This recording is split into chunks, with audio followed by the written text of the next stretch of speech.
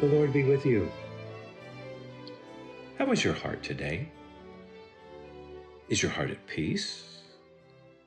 Or how about your conscience? Are you plagued by a nagging, guilty conscience? Are you frequently bothered that you don't do enough for God, that you don't do enough for others? Do you feel that you're not measuring up to being a good Christian? Or do you sometimes even wonder if you are a Christian? Well, I have some encouraging words for you from the Bible. For any of you feeling you're not a good enough Christian, feeling that you don't measure up, hey, I know those feelings. I know what it is to feel guilty about not feeling guilty. I'm looking today at the little letter of 1 John, not to be confused with the Gospel of John, but I'm looking at 1 John chapter 3, verses 18 through 21. I read, "Little children, let us love, not in word or speech, but in truth and action. And by this we will know that we are from the truth and will reassure our hearts before Him whenever our hearts condemn us. For God is greater than our hearts, and He knows everything. Beloved, if our hearts do not condemn us, we have boldness before God." Now, in this phrase, whenever our hearts condemn us, in this phrase, God is recognizing the problem that you and I often have as Christians as the problem of a condemning heart. And of course, the evil one, Satan, the accuser of the brethren, is always more than happy to join in with our hearts condemning us and saying things like, "Who do you think you are to call yourself a Christian? Just look at the way you live." Our hearts condemning us. Here we are seeking to live a life of love as Jesus commands, and when we feel that we aren't doing a very good job and our hearts condemn us. I read these words here, "Little children, let us love, not in word or speech, but in truth and action." And that strikes a nerve as I think how much I fail in this. And well, maybe you do too. And our text says our hearts condemn us. Now, the remedy, the solution for hearts that condemn is in the next phrase of our text, as it says, God is greater than our hearts, and He knows everything. So our hearts are condemning us, but God is greater than our hearts, and God knows everything about you and me. You see, God not only knows your sins, my sins, but God does know the love that we do have for Him. God knows the love that we have for others. God knows our longings to be better Christians. He knows our desires to serve Him. He knows our desires to please Him. God knows everything. God is greater than our hearts that condemn us. And God knows everything about us.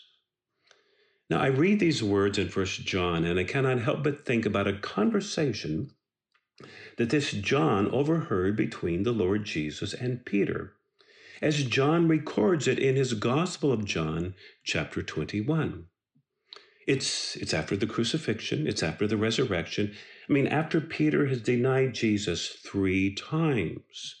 And in John chapter 21, verse 17, John tells us how Jesus said to Peter the third time, "Simon, son of John, do you love me?" Peter felt hurt because he said to him the third time, "Do you love me?" And Peter said to Jesus, "Lord, you know everything. You know that I love you." I think Peter is saying, "Lord, you know how my actions betray me. You know how my life falls so far short of what I want to be, but Lord, you know everything. You know that I love you." My brother, my sister in Christ, God is greater than our hearts that condemn us. And God knows everything. He knows the love that you have for Him. And what's more, God knows the love that he has for you. He knows all that Jesus did for you and me on the cross. He knows that he has forever put us right with him, that he has made us one with him. God is greater than our hearts that condemn us.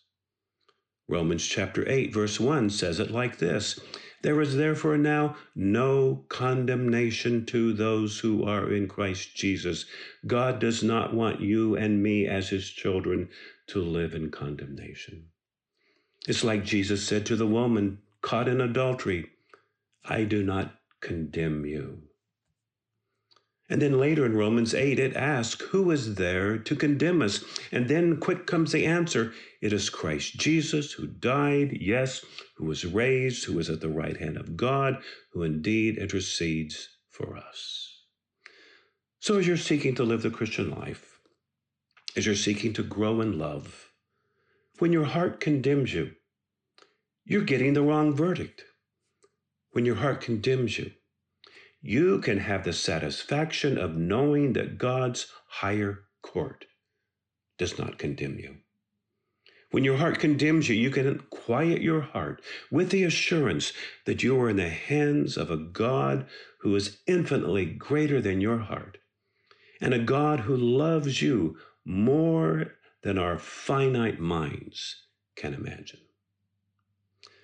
So, Father, I pray for all my brothers and sisters that you will reassure their hearts